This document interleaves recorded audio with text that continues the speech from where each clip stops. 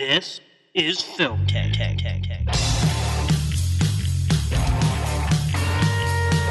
This is your last chance. After this, there is no turning back. Oh, I don't know if it's on, but I like it. You know, we're sitting here like a couple of regular fellas.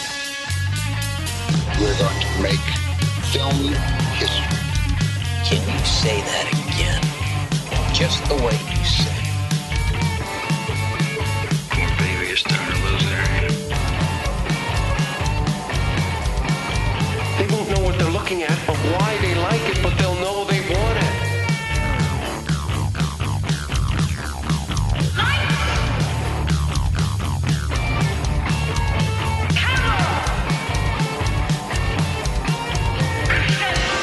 It's not real time, it's showtime. Are you guys ready? Hey there, everyone, and welcome back in to Film Tag. I am Alex Diekman, along with my buddy Nick Cheney. Hello there. Hi, it's just the two of us, you and I. Just on this the episode, two of us. no other friends here on this episode, but that's okay. We're losing them This weekend- quickly. Yeah, well, it's hard when, you're assholes, so what are you gonna do? True, very true. Yes. Oh, yeah. So, on this episode, which is 234, I believe, we've got a little off with the numbering, mostly because our recordings have been happening a little inconsistently with everything going on still, as we're still obviously recording these over Skype and not in our studio. So, I think we're back on track, though, and this is episode 234. And on this very episode, we are going to talk about a previous Best Picture winner, which is the movie Spotlight. The film was directed by Tom McCarthy, and, as I mentioned, won the Oscar for Best Picture, and also won the Oscar for Best Original Screenplay. So, we will get to that shortly. But first, I'm going to talk a little bit about something we talked about previously when we were at a different stage of the current COVID-19 pandemic, and that is movie theaters and just viewing films in a communal setting in general, because for the most part, since middle of March, movie theaters have been closed.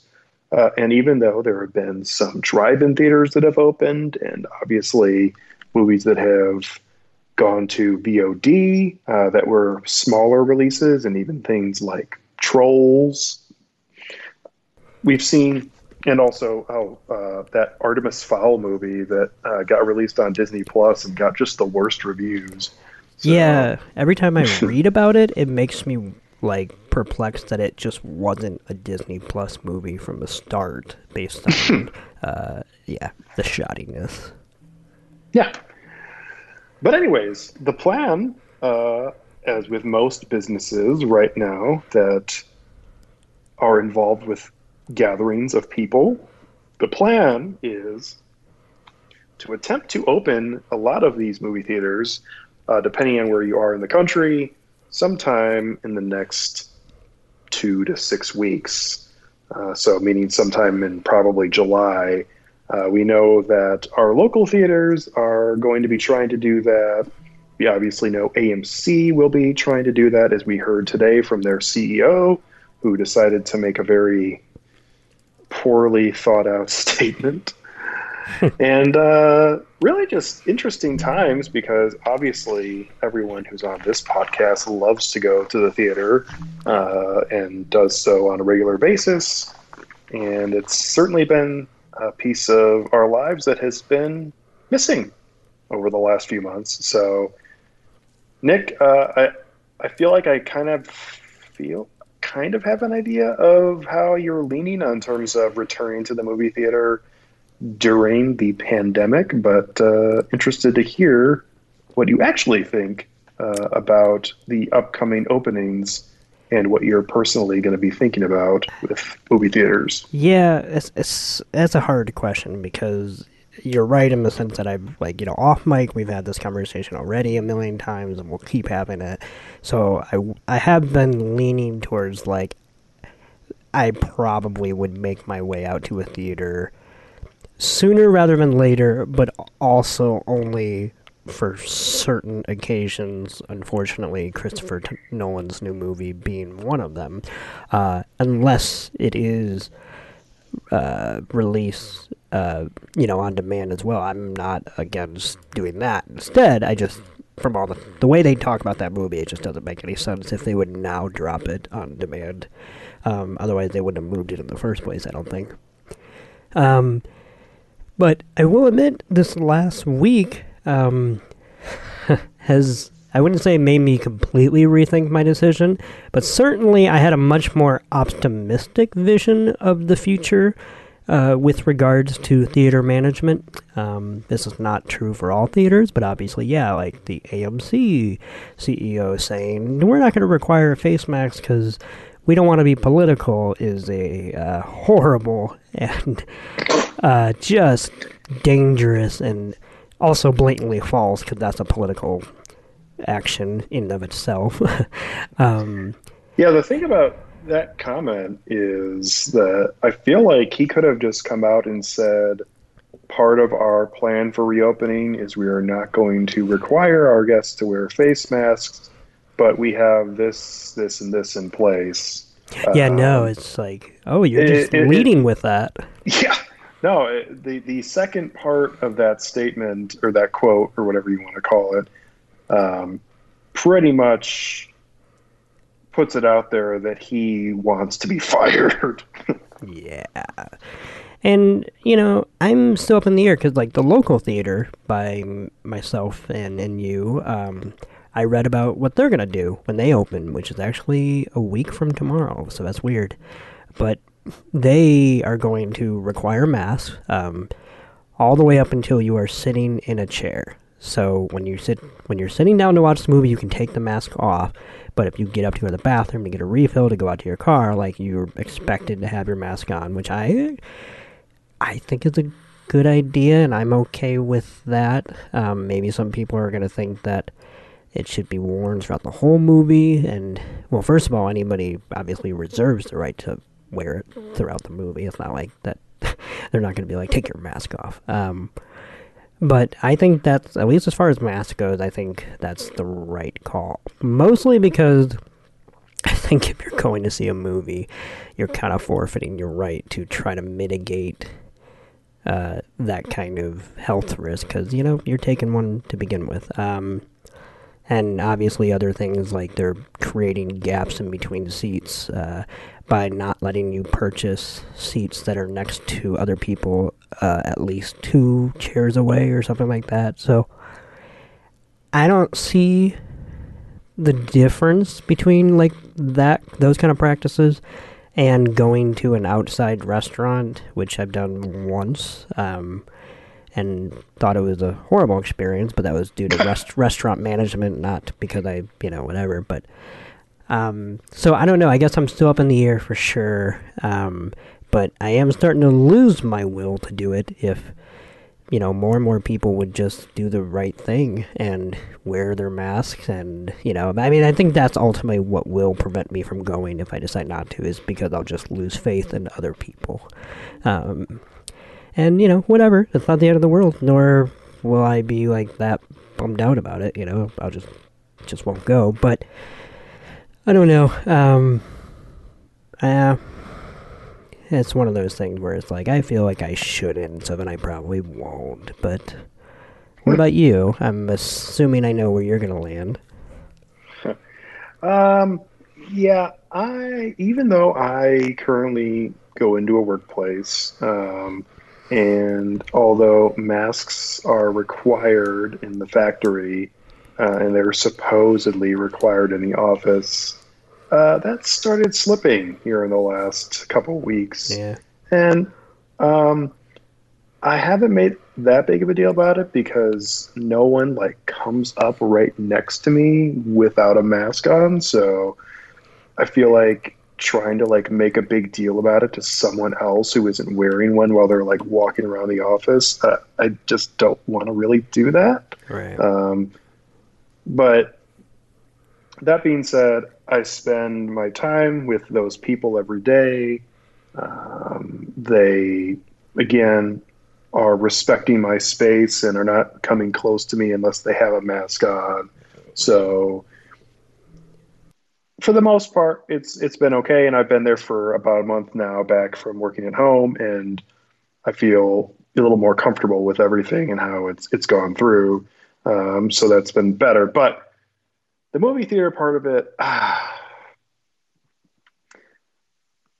I really do want to go back to the movies and go see a film, but man, I just feel like I don't know if it's worth it. Tenet will be difficult because if that is the only way you can see that movie, it's going to be really hard for me to not go to the movie theater to see it.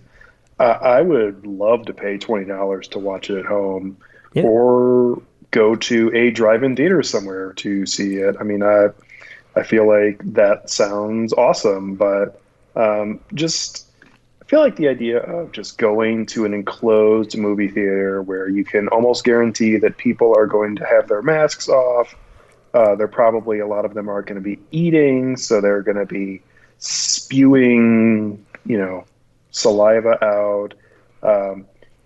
What are movie theaters going to be like if someone just starts like aggressively coughing in the middle of a film? Like, are people going to get up and like ask the theater to remove them? Like, I don't. I mean, I'm thinking of all these like, I don't want to say they're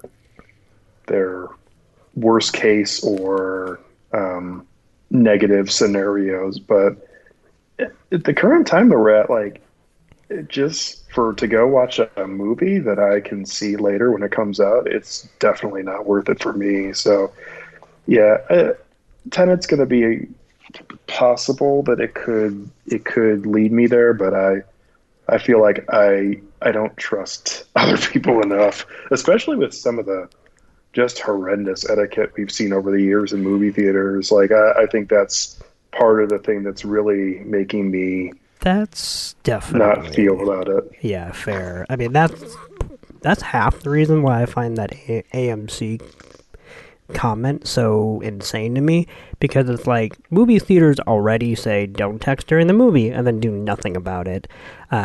So to come out and say you don't have to wear a mask, it's like there's literally no reason why you shouldn't say wear your mask. A, because that's just the fucking right thing to do in this case, because there's going to be people who aren't going to do it anyway. So I don't know, just to like give carte blanche, and yeah, it's just stupid. Yeah, I mean, they are making a major political statement with that. They are coming out and saying we are fine with you coming without a mask, and we're not even going to try. Yeah, So. and I guess it's so weird to me that for an industry that's been so on the edge these last, decade, so to speak, that this is like their moment, so to speak, to like come back when it's safe to do so.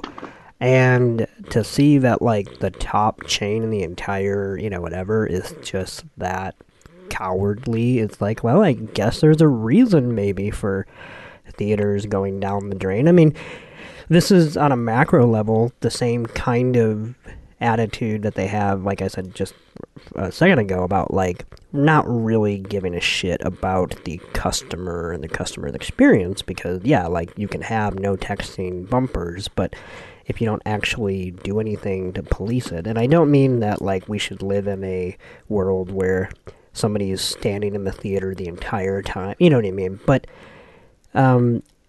they created a culture that basically says the customer sitting in the chair who is the loudest or the most vocal or the most scary or whatever is allowed to dictate the entire temperature of the room for everybody else's movie experience. And this is no different.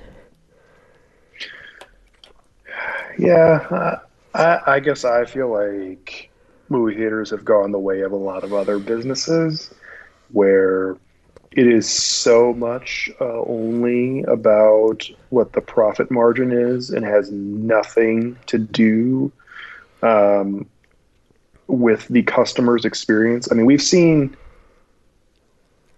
things change in terms of alcohol being provided or reclining seats being available or sound systems being upgraded. But, in terms of actually trying to improve your customer's experience, I'm with you. As soon as you cross the door and go into the theater, as long as somebody is not physically harming you, they don't care about what is going on in that movie theater. That is a very, what we don't see, we don't care about, which, is very weird and disconcerting. And, I mean, I know there's not, a lot that they can do. For example, the no texting thing. It's okay, you can't, put a jammer into the theater and block everybody's access to outside calls or whatever. But, I mean, look at theaters like Alamo Drafthouse. They make it a part of their culture that texting is in the theater is wrong. And so they're known for it. And, I mean, it just takes having that kind of public or publicity on your kind of stance to create a culture that will follow the rules. And if they don't, it gives the power to the people, because pretty much if you go to the Alamo Drafthouse and you start texting, the whole theater will tell you to turn off your phone. It won't just be on one guy who randomly says, turn off your phone. So, there are ways to do it, and there are ways to tell your customers that, well, no, you have the right to tell other people to get out. Yeah, I think just as a society, we need to have more things like that. But I think it goes back to people don't agree on what proper etiquette is anymore, because they just want to do whatever they want to do, and everyone has a different opinion. So everyone's just doing whatever they want to do, which is really a shame, because, sitting in a movie theater and your actions during a movie theater should depend on the type of film you're watching. But if you're in a super serious movie, you should be very quiet, or you should laugh during a comedy, or... And if you don't laugh, you get the fuck out of that theater. Yeah. Well, yeah. Not a lot of laughing these days, because comedies are really in the trash. But... just shared understanding of proper etiquette in a lot of social settings, but especially movie theaters, is just completely gone at this point. And you know what? Maybe it will lead eventually to most commercial movie theaters becoming non-existent in the next decade or so. I don't know. I mean, that sounds terrible, but at the same time, kind of going off of what you're saying, in a lot of ways, they're not doing themselves any favors. No, but you're right in the sense that it's more of a societal problem than it is even just the movie theaters, because, movie theaters are one thing, and, even if that's my mecca, I know that not everybody feels that way or whatever, but I was genuinely, maybe not shocked, but, wow, this is everywhere, when I went and saw Hamilton, and... the person right next to me was on his phone the entire time, and I'm just even live theater is not good enough to hold your attention. You know what I mean? Not even your attention, because I know, sure, some people get dragged to play or whatever, but just respect. The movie's rolling, the actors are on the screen, they don't know that you're on your phone, but here you have an entire live communal thing, and so we've fallen very far these days. I hope that girl dumped that guy, because she kept elbowing him, because I kept kind of cocking my head, hello there, and so she was clearly not okay with it, but then he kept elbowing her back, nope, I'm on my phone right now, don't bother me, and I want to say they did not come back after intermission, actually, but that whole first half or whatever, clearly she really wanted to be there. He did not, and his desire trumped hers. Great. Well, that's sounds like a real healthy relationship right there. Hell yeah. Speaking of healthy relationships, the movie we are discussing on this episode is the Best Picture winner from 2015 at the 2016 awards, which was Spotlight. As I mentioned, was directed by Tom McCarthy, who before this film put out the movie The Cobbler, so that was an interesting segue for him. But he put out a at the lot same of good time, movies. I'm just saying, like, The Cobbler is just an outlier. I know he's never gonna like live that down, but that's like literally one film in his oeuvre that the rest are actually good. Yeah. Anyway, and this one is very good. This is a film that myself and Nick saw at Evanston in a very crowded theater. Yeah, we would have all right gotten before COVID.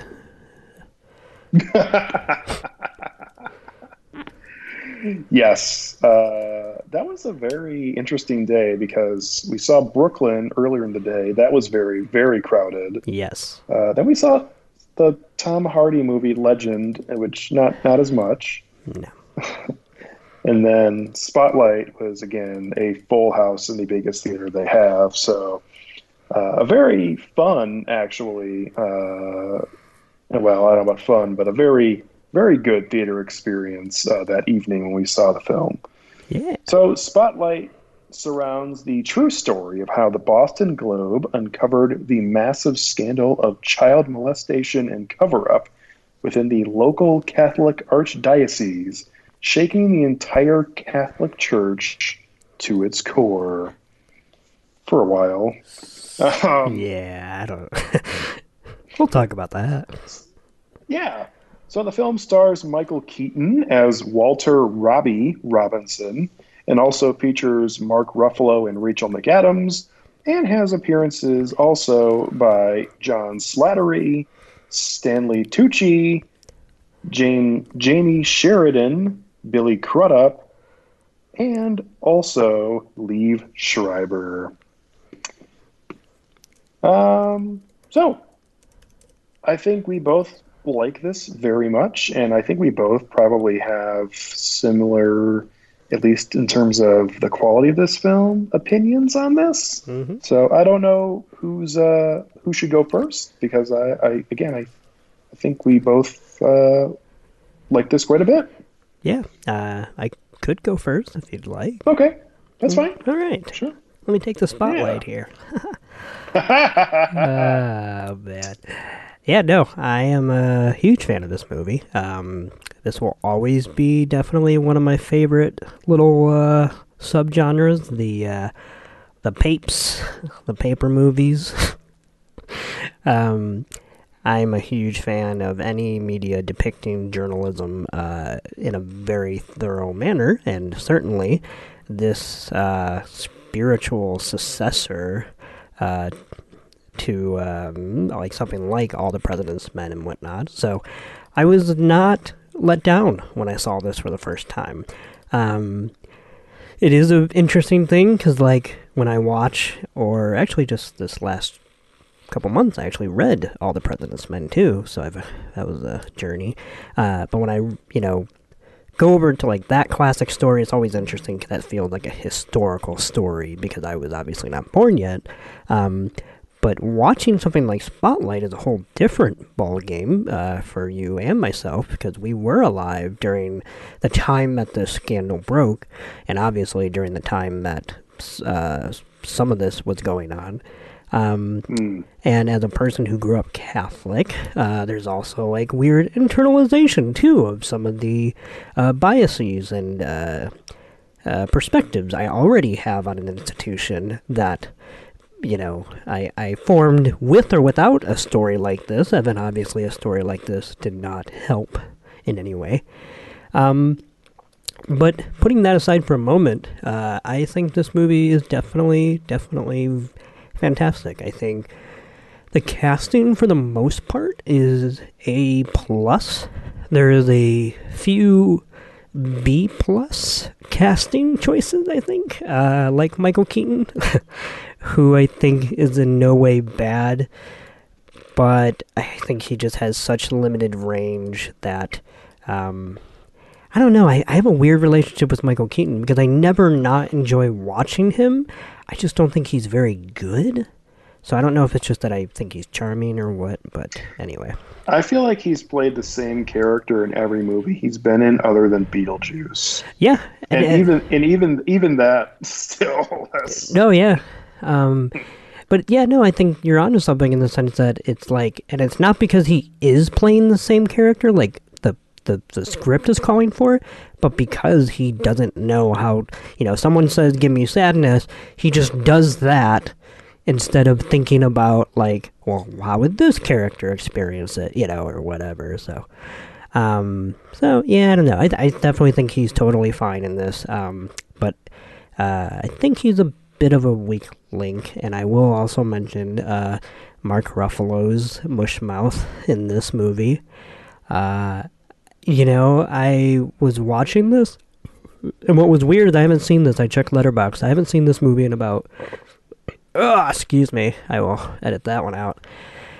I haven't seen this movie in about 4 years or so, and the first 5 to 10 minutes of this movie, I was like, maybe Mark Ruffalo doesn't have that vocal affectation I remember as much as I thought he did. And then it was like after the first 10 minutes that all of a sudden, in my opinion, I could not hear it. So, I don't know what he's doing in here, but it's just... Not a fan. There's just something about it. But to round it all, the rest of them up, I think everybody else is so perfectly casted. I mean, I want to give a special shout out to some of the bit players in here, which are not small roles, but certainly not on the team of Spotlight, like Liev Schreiber. I could watch him just be the boss of a new paper for an entire movie, because I think he was fantastic and had this very pragmatic air about him that was very refreshing, because it was weird because he's, in some ways, he's played opposite of, Michael Keaton's character and whatever, and yet they both want the same thing, so it kind of becomes fascinating to see them slowly respect one another and whatnot. It is also pretty interesting and I think noteworthy that I guess it's not always before he becomes the lead editor, but when he's arriving and people are finding out about him, multiple people go out of their way to mention that he's Jewish. Yeah. And I found that to be a little off-putting. No, I think that in was our current climate. No, but I think it was actually very, you think of Boston, one of the stereotypes is, Boston Catholic, and so certainly I think there was probably a realistic, especially back in 2001, like, oh, we got an outsider coming in here. But but I think he handles himself with, like, aplomb, both the character, but also just Liev Schreiber absolutely carrying the weight of a very put-upon person, but yet also staying completely cool under pressure. And I also love how, like, there's some of the interaction, like, when he has dinner with Walt Robbie for the first time before they have their first day at work, and he's reading about baseball, and so Michael Keaton says something about, like, you can get free tickets or whatever. He's like, yeah, I'm not really into baseball. I'm just reading about it because I'm going to live here, which I thought was a very interesting thing, because, it's like he's really committed to the job because he doesn't want to not be, knowledgeable and or just part of the community. But he's also not afraid to be like, yeah, this is not me, whatever. So it almost felt like a mirrored version of the scene he has with the archdiocese, right, where he has that meeting.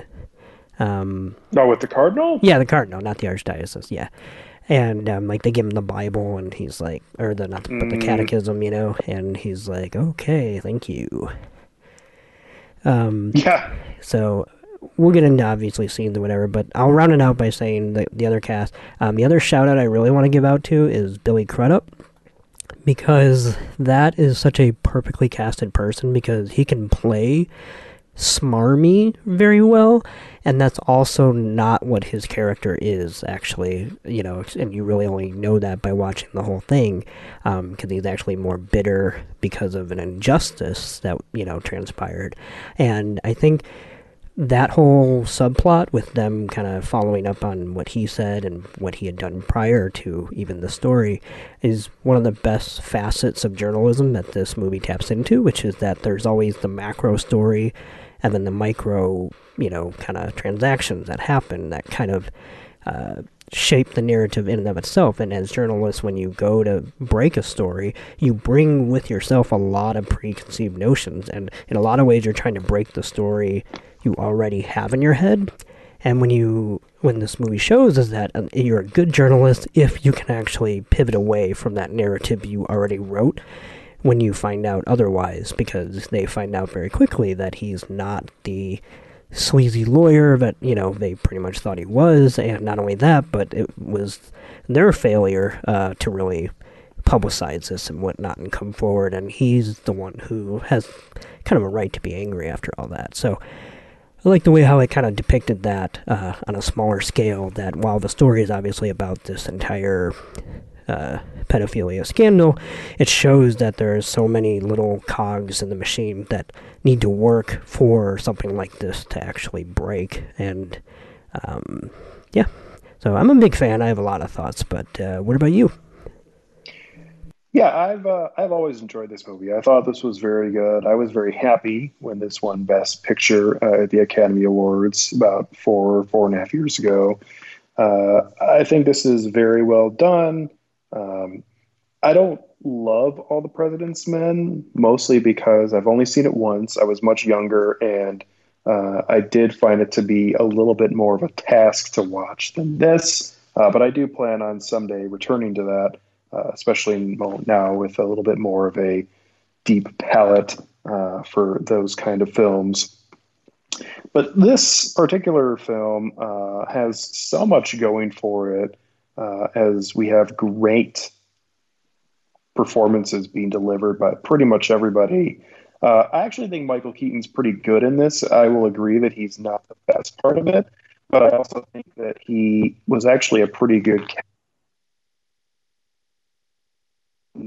in my opinion at least, has the ability to go from zero to crazy in a way, almost kind of like somebody like Gary Oldman used to be able to do. Obviously not nearly as well as Gary Oldman, because that's a actual actor, but Michael Keaton just is able to... You want to get nuts? Yeah. He's just able to have a different tone, even though he's not able to really change his vibe. I guess that's kind of conflicting arguments that I'm giving, but I just like his performance. I think it's actually pretty good. I agree, Liev Schreiber is probably the best part of this film, and I like that he's kept pretty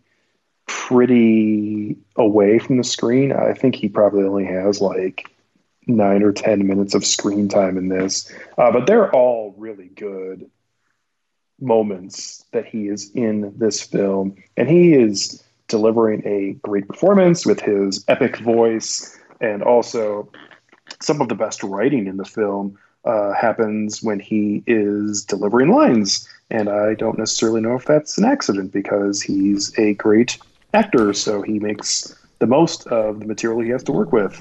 I would really quickly say that I completely agree, and I almost get a weird, not necessarily in the pace, but a sort of Aaron Sorkin vibe sometimes when he was on screen, because like the way that they were talking about Spotlight possibly running with the story. I like how I think John Slattery throws out, well, Spotlight usually gets to pick their own story, but he's like, would you consider picking this one?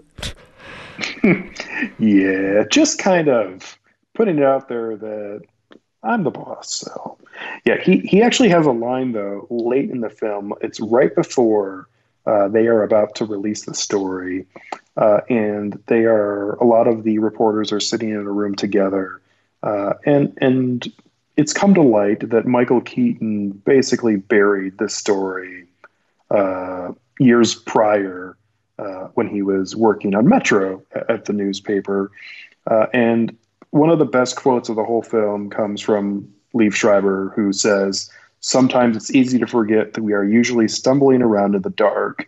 Then someone turns on a light, and all of a sudden, people are ready to place blame." And I mean, that's such a simple line, but at the same time, like, it's most simple things that are just like honestly true that I'm thinking about, like, people not knowing about anything, whether it's this or the Penn State scandal or whatever. And then all of a sudden the news breaks and everybody is just outraged.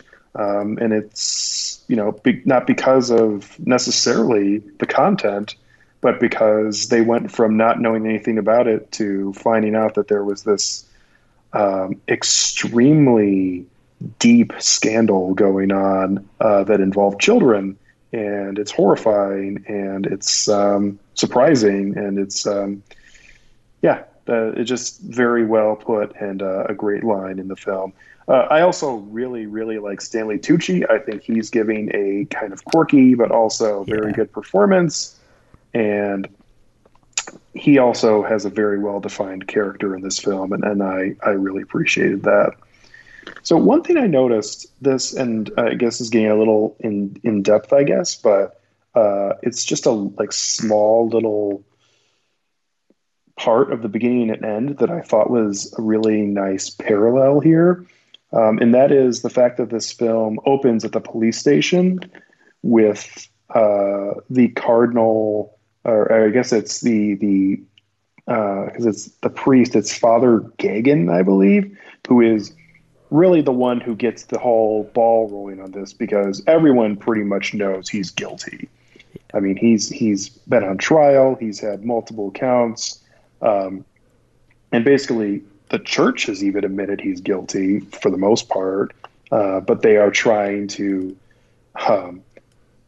push up this agenda that there's just a few bad apples, and that saying is uttered a couple times in this movie, and that is the reason why I thought of this movie and doing an episode on it, because we've heard that a lot in the last few weeks. Yep. With all of the Black Lives Matter protests and opinions out there. This idea from the police that, oh, it's just a few bad apples. Like, no, and I'm not saying that everything with the police, but you know what? At some point, you need to call out what something is, and just hiding behind this idea that that's just I'm like, no. Yeah, it's one thing you can say it's just a few of them in a neighborhood, but if you look on the grander scale, there's a problem here. If you can fill an orchard with the apples, you can't quite say it's a few of them anymore. And the parallel here between something like what we're seeing in real life with that, and obviously with the actual real life story as well, but as depicted in the Spotlight, is the fact that there's this refusal to see it as a structural problem. You know what I mean?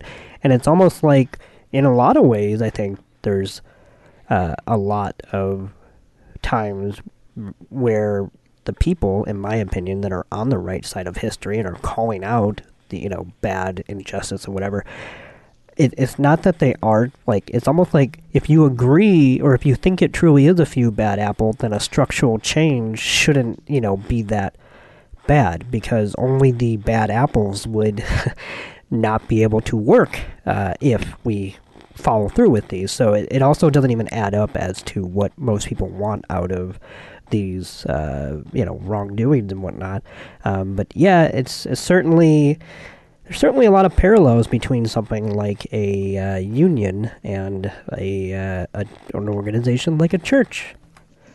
Well, especially the Catholic Church in Boston, where obviously it carries and carried and carries still a lot of weight. Anyways, to finish the thought and finish my opening thoughts, again, I really do enjoy this movie, and I think it is quite fantastic.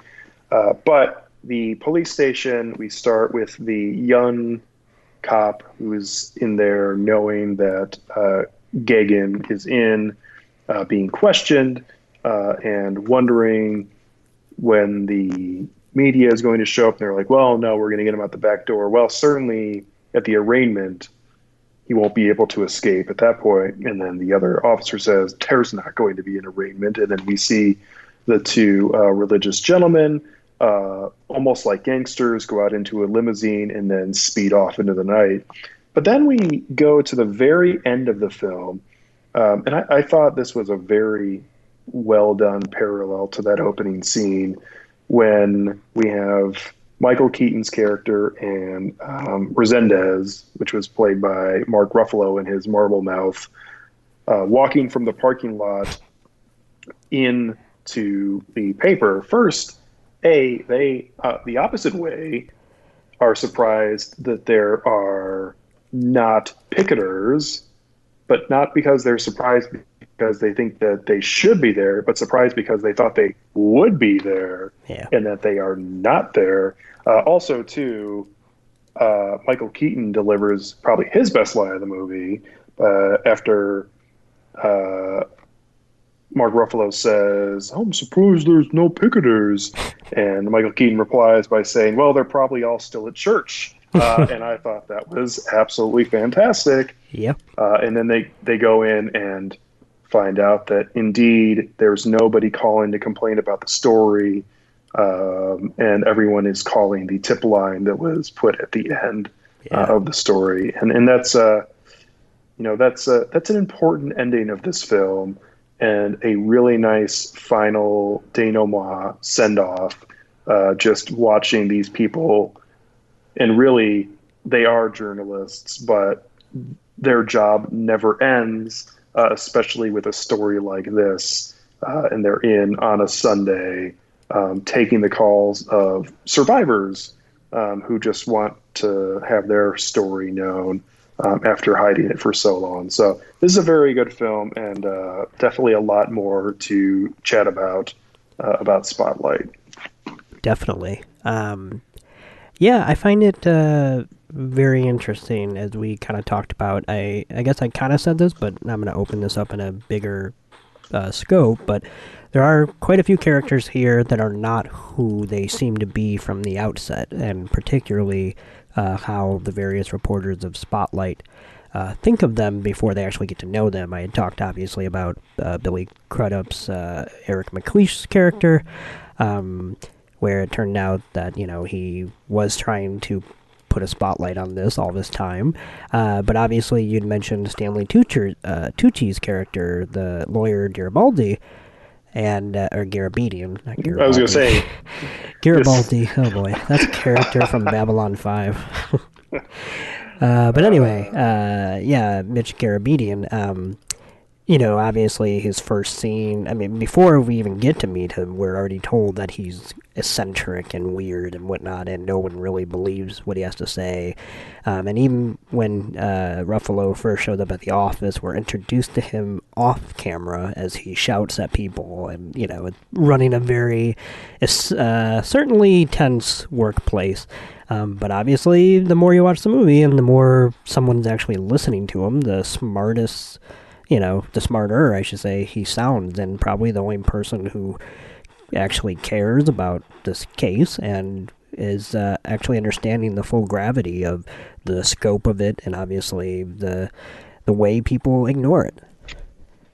Well, especially he has that great comment during the random scene in the diner between him and Resendez when he's talking about how it takes an outsider to point out all of this, and it's true though. And that's directly commenting on Liev Schreiber. Yeah, and it's not wrong, and maybe someday we'll, as a society, be able to take more self-reflection and community reflection on ourselves. But it is very difficult when you are ingrained in a culture, in a community, a society, and you have lived with things for many years to pretty much go against the current without someone pushing you. Yeah.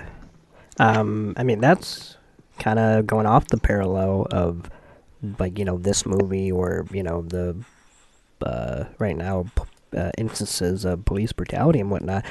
There's something to be said about when you grow up, at least, I should say, particularly when you grow up as a white person, you're explicitly taught, respect the police. They're there only to, help you and whatnot. And that goes the same for, obviously, any kind of authoritarian figure, like a priest, for example, because that's what is passed down from generation to generation, is that there's a system there's a system in place that will always be there for you, so therefore it can never do no wrong. And any, word of the contrary is, like, genuinely, like, unbelievable to people, even though the facts are right there, or even if it's not fact, like if it's your own child telling you, and you go and make cookies for the priest, there's that kind of, it's so weirdly ingrained into a lot of people that there's just, whether, like, it's either A, you just don't believe it, or you do believe it, but you're also paralyzed by the fact that goes against what you were taught, so therefore you're not built for any sort of healthy reaction, or one that would actually help out people in need. Which, unfortunately, is what these predators, and in both instances, I think that the priests and also a lot of the police officers in our current and for a long time before this have operated under. That, I made the bad apple comment, and the reality is there are bad apples, but it's the acceptance of the bad apples that is the problem. Yeah, I mean, you don't see the same type of stories, but, like, the victim is an elderly white, senator or something. You know what I mean? Like, it's there's a pattern, just like in this movie. There's a pattern. Yeah.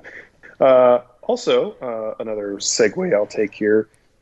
It's a small detail, but a great vocal performance by Richard Jenkins. Yeah. Who kind of randomly plays the former, I think he's a former priest who worked at a reclamation center of some sort, and basically attempted to break this story open earlier in his life and was discredited by the Catholic Church. But, I mean, he's the guy who is honestly the Joseph Gordon-Levitt of Inception of this film, where he's just pretty much telling all the facts to the audience and doing a great job of it, because he explains to the Spotlight team and to us, the audience, all of the percentages and the realities of this ingrained cultural phenomenon. And he even calls it that this is something that is so big that it is everywhere, not just in Boston, but in every single, that's, it goes all the way to the Vatican. And he's right. Like, it is part of the culture, and it is the culture of secrecy and the idea of actually what is supposed to be one of the hallmarks of Catholic priests, of taking the oath to not marry and not engage in sexual conduct. And the reality is that it's that idea that you're not supposed to, and yet so many of them are doing it, most of them with consenting adults. But it's a secret, no matter if you're doing it with an adult or with whoever. And that is, something that led to this really easy way for predators to operate without really anyone attempting to question them. Yeah, and this movie obviously touches on the perpetuation of the ridiculous myth that, well, because they have to be celibate, sometimes they just go a little crazy, or, it's like, yes, because they're not allowed to have sex with other adult human beings, they decide that they'll just have it with children? That's a huge leap.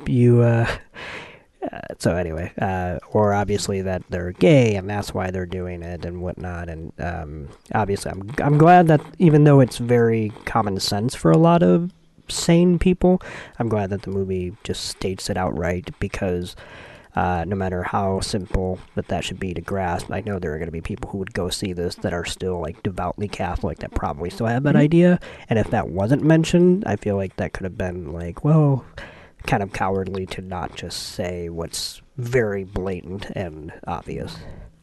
Yeah, which it's made very explicit, as are a lot of things in this movie. And I think that even though in some films, as I was mentioning, the Richard Jenkins monologues basically that he has throughout this film, I don't think it's necessarily a bad thing just to dump the facts out to the people who are watching this, because we joked about this previously. We were talking about this movie that some people didn't know about this, and obviously I did, and you did, and most people I think did. But at the same time, the presentation of the idea of this is a world before this story came out that was unaware, at least the people who were not touched by this in an evil way when it was all going on in its form that was happening prior to the Globe article. So, yeah. Well, and it also depicts that, like, obviously if you're going to investigate a story like this, you're going to come up against, brick walls and obstacles, because the offending party is not going to obviously want to tell the story of the truth, so to speak. But what I think this movie does a good job is it shows that, especially when you're an investigative journalist, that those are not the only obstacles that crop up. You also face the obstacles from the people who have no actual stake in the story, like they're not like part of the church, like on a employed level or anything like that, but also are going to in some ways fight the idea of that story coming out because of how it will make people look, and like how in a lot of ways that's sometimes more difficult to get over than it is just trying to weasel your way in between a lot of evil people, who are actually doing the bad deeds, like we see with John Slattery's character, who continually throughout the whole film kind of like keeps patting it down, like, this isn't really a big story, guys, and and downplaying the whole thing, which is never helpful. It's like, if you're gonna run the story, why are you allowing it but then also trying to push it at the same time? Like, that's literally opposite forces at work, which means it's going to go nowhere if it continues in both directions. Well, and I think at least early on in the film, because I think as more things come to light, he's on board with what they're doing. Yeah. But I think there is some of the idea of him not wanting to upset the flow of things, because then they have to have a legal battle with the Catholic Church, and it could lead to him losing his job because they don't like the reporting that they've done, and they've lost readers, and he could be out. And I mean, and then, I mean, that is just how this continuously goes down the trough of people having their own self-interests that are more important than even if because I also don't feel like he's a bad person in this movie. Like, I feel like he's just genuinely trying to do what he believes is right before it really comes to light that this is actually a systemic, I mean, I think global issue. Yeah, I think basically his biggest flaw in this movie is that he's in denial. It's once he crosses over and believes it because he gets all the facts, and it's not like he sticks to it or anything like that. But when it's just a possibility with no concrete evidence, it's something he doesn't want to be true. Therefore, I wouldn't say like adamantly tries, but he certainly makes it vocal and known that for right now, I'm on the other side of this, so in case you guys lose, not that he would, sell them down the river, but, I'm not going down on that ship with you. So, there's a little bit of cowardice there, but there are worse things to be when you could be, genuinely malicious or evil. Agreed. Well, and to that point, though, about his character and his actions in the first half of this film or so, he does seem very quick to judge people like Mitch Garabedian and also Phil Savino, the guy who leads the Snap group, who really gets them started with victims, and that scene is also so good, by the way. Plants the seed of the it is. He's got that box filled with all of the details and all of the paper clippings and photos and things like that, and he's like, it's all here, but there's this idea already that he is crazy, which is a very interesting dynamic to throw out there, that this is the stereotype painted of this person before he even got in the room for his introductory meeting with the journalists who are investigating the story. Yep. Obviously that tide turns, but at the same time, it was obviously a very uphill battle for him, and it's an uphill battle for any survivor of anything terrible like this, no matter what they're trying to do about it. Absolutely. I really quickly want to say, for a movie like this, directed by Tom McCarthy, I feel like the one thing it's not going to get a lot of recognition for is its visual style, which I think is definitely seemingly muted, but I actually think there's a lot of interesting things happening that in no way overshadow the acting and the writing on purpose. But there are a few touches throughout that I like, and one of them is that box, that Phil Savino has with there, because there's something about that is almost like this very workman-like visual metaphor for something that he literally carries around with him. This isn't a story he tells. This is genuinely something he has to unpack and bring with him wherever he goes. And I think there's it's very powerful, I think, image and obviously scene, and especially the actors in that scene. I like that almost all the reporters are still too new to the story to have what I would say is the amount of respect they should have for him in that scene. It's not that they're being whatever, but they're a little too unforgiving in certain turn of phrases, or they're just coming out of the gate wanting to be exacting by the nature of their profession, and they haven't quite bought into this idea yet because they're still quote unquote investigating, and it shows on their faces, and so when he does have his kind of freak out, that's what he's reacting to, not that that they're so bad, but just this could just be another meeting he's had in a long line of them that will absolutely go nowhere, but he had to put it all out on the line, and why aren't they, Yeah. I also like his second meeting that we see, which takes place in a bar or whatever with Rachel McAdams' character, who also is giving a pretty muted performance here, but I think she's also pretty good, and someone who's had kind of a weird career where she came up in that kind of teenager type roles in her early years, and has really, I don't think, found a really good footing in her acting career, but she's certainly giving a very worthy performance in this. And in that particular scene, that's very difficult because the reality is you had, at least up until 2020, the biggest news story of, the last however many years with 9/11 happening in the Northeast, where Massachusetts is. And everything was on hold, and rightly so. Phil Savino is very angry that it's been whatever it was, 6 weeks or 2 months or whatever it is, and we haven't gotten back to the story that you've been working on that is obviously very personally.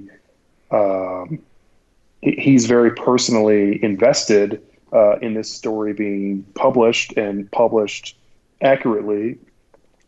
And that's just such an emotional moment that is so hard to grasp, this idea of trying to get back to what you're actually trying to work on when you're also living in a world where you have to report on something that you have to report on.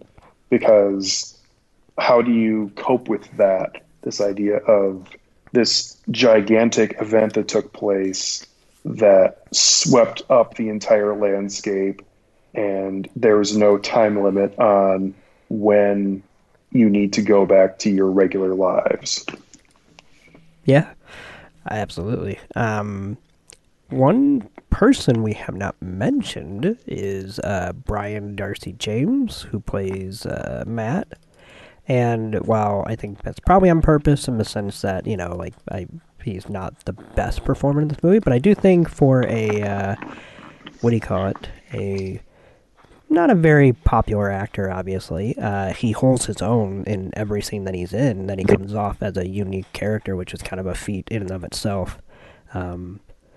And I will say I have one problem with this movie. I say problem as not like an actual problem, but one scene that I think is utterly dumb, I'm sorry, but is the scene in which after he goes through the addresses, and so, okay, here's the thing. The scene where he goes through the addresses and then tracks down one of the houses right by his block, and it's a oneer as the camera follows him. That's a great scene. But then the moment it cuts to him in his kitchen just writing a note, "Hey kids, don't go by this house." That's a weird way to protect your children from possible pedophilia. I don't know. I felt like it could have just ended with him looking at the house and just going, "Oh shit." You know what I mean? Like, I don't know. Every time I see that dumb note on the fridge, I'm just like, okay, that's weird. Yeah, he also doesn't write it in crayon or something. Like, it's kind of weird. Yeah, I mean, it's just this afterthought. It's almost like, hey, you know what? We don't have time to shoot a scene where you tell your wife or tell your children because we didn't hire any actors or actresses for that. So, you know what? Here, just grab this, write down something, and post it up or something. Anyway. I mean, I guess there is a conscious decision in this movie to not show any of the reporters' personal lives, like the people that they share their lives with. Except Rachel McAdams, you do see her with her grandma, so I don't know, that's not... But Mark Ruffalo continually says he's married, but I'm convinced there's an entire deleted subplot where he's murdered her a long time ago and nobody's caught on. He's just slowly eating her remains. Well, and ordering Chinese for two every time he orders out, just so that way he can have one on the table at all times. And be like, "Yeah, she was just here, man. You missed it." Okay, well, I brought you pizza because you don't have a wife. Oh man. I don't know. I like how you took the other side than the obvious possibility that they are separated because he's a workaholic, but I like the idea that he murdered her. I will admit, I don't know that I caught on from this moment that maybe they were separated, but that does make a lot of sense. I genuinely thought it was just a budgetary reason, or let's portray the film from the POV of reporters with tunnel vision. This all they think about is the job, so their spouses are out of sight, out of mind. I never took it as a literal possible commentary that she's not there, and that does make a lot of sense. I was going to say, I think... But I'm sticking with murder. Yeah, that's okay. I think I would have been with you if they didn't have the shitty, not really well put together apartment that he's in that feels like a bachelor. Like he just moved in there and Yeah. isn't doing anything other than that. So I think actually John Slarty makes a comment about him getting out of there or something like that, or saying it's only temporary. Yeah, So, that's but anyway. true. Oh man, Yeah, no, he has a weird voice though, and it does not bother me as much, and that's where him eating her remains comment came from. But it doesn't bother me as much as it bothers you. it just But yeah. he does have this weird thing where it feels like he almost like has like part of his tongue sewed to the bottom of his mouth. and That's he why can't it just quite- bothers me. It's not the voice so much as like I can picture what you're saying, like the work that it would have to take to create this voice. For what gain? I don't know. Yeah, I mean, again, I guess he's trying to do some It's not even kind of Boston impression. accent, it's just I guess I he's know. not Bostonian. I guess technically, because they make a point to say he's really, from somewhere else or whatever. But I don't know. Every time he's talking to like Michael Keaton, he's like, "You want me to go investigate that, boss?" It's just I will say he does drop it when he gives his big shouty. that's true too. Presentation, so that's kind of weird.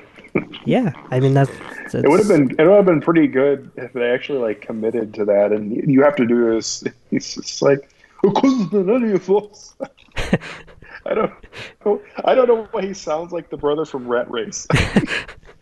With the money in the bag, the way we're going on.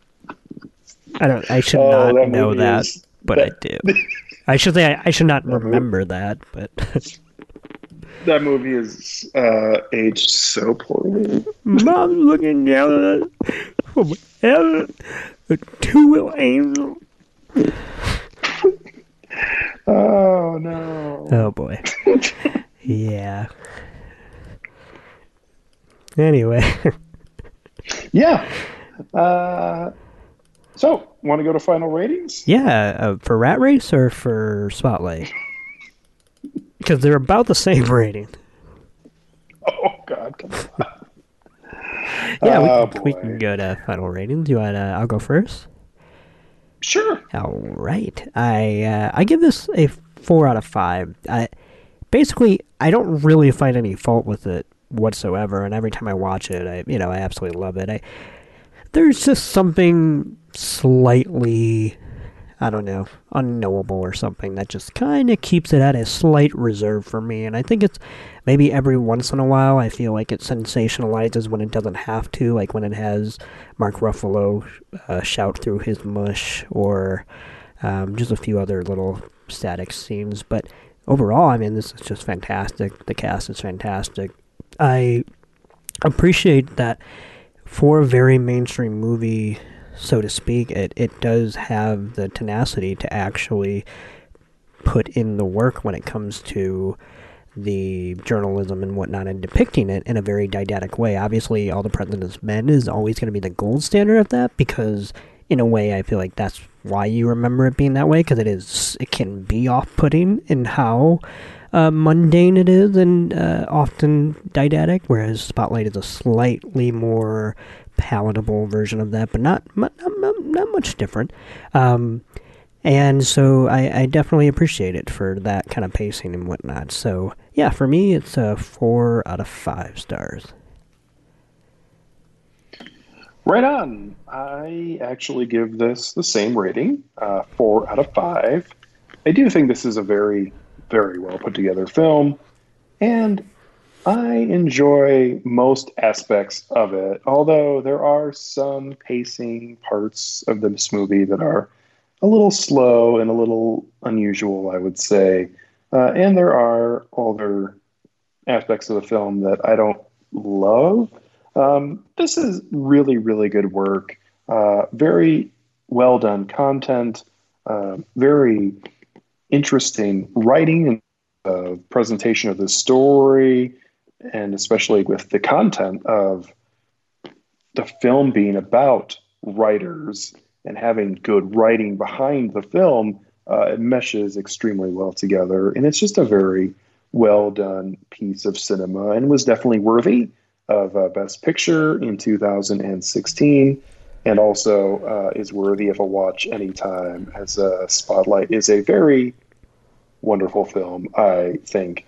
We didn't even mention one thing we didn't talk about during this was the discovery of the sick leave designation in the yearly sick. I don't know what those. Yeah, oh boy, and that is almost like a explosive moment, because then they've just pointed out where all the rapists are.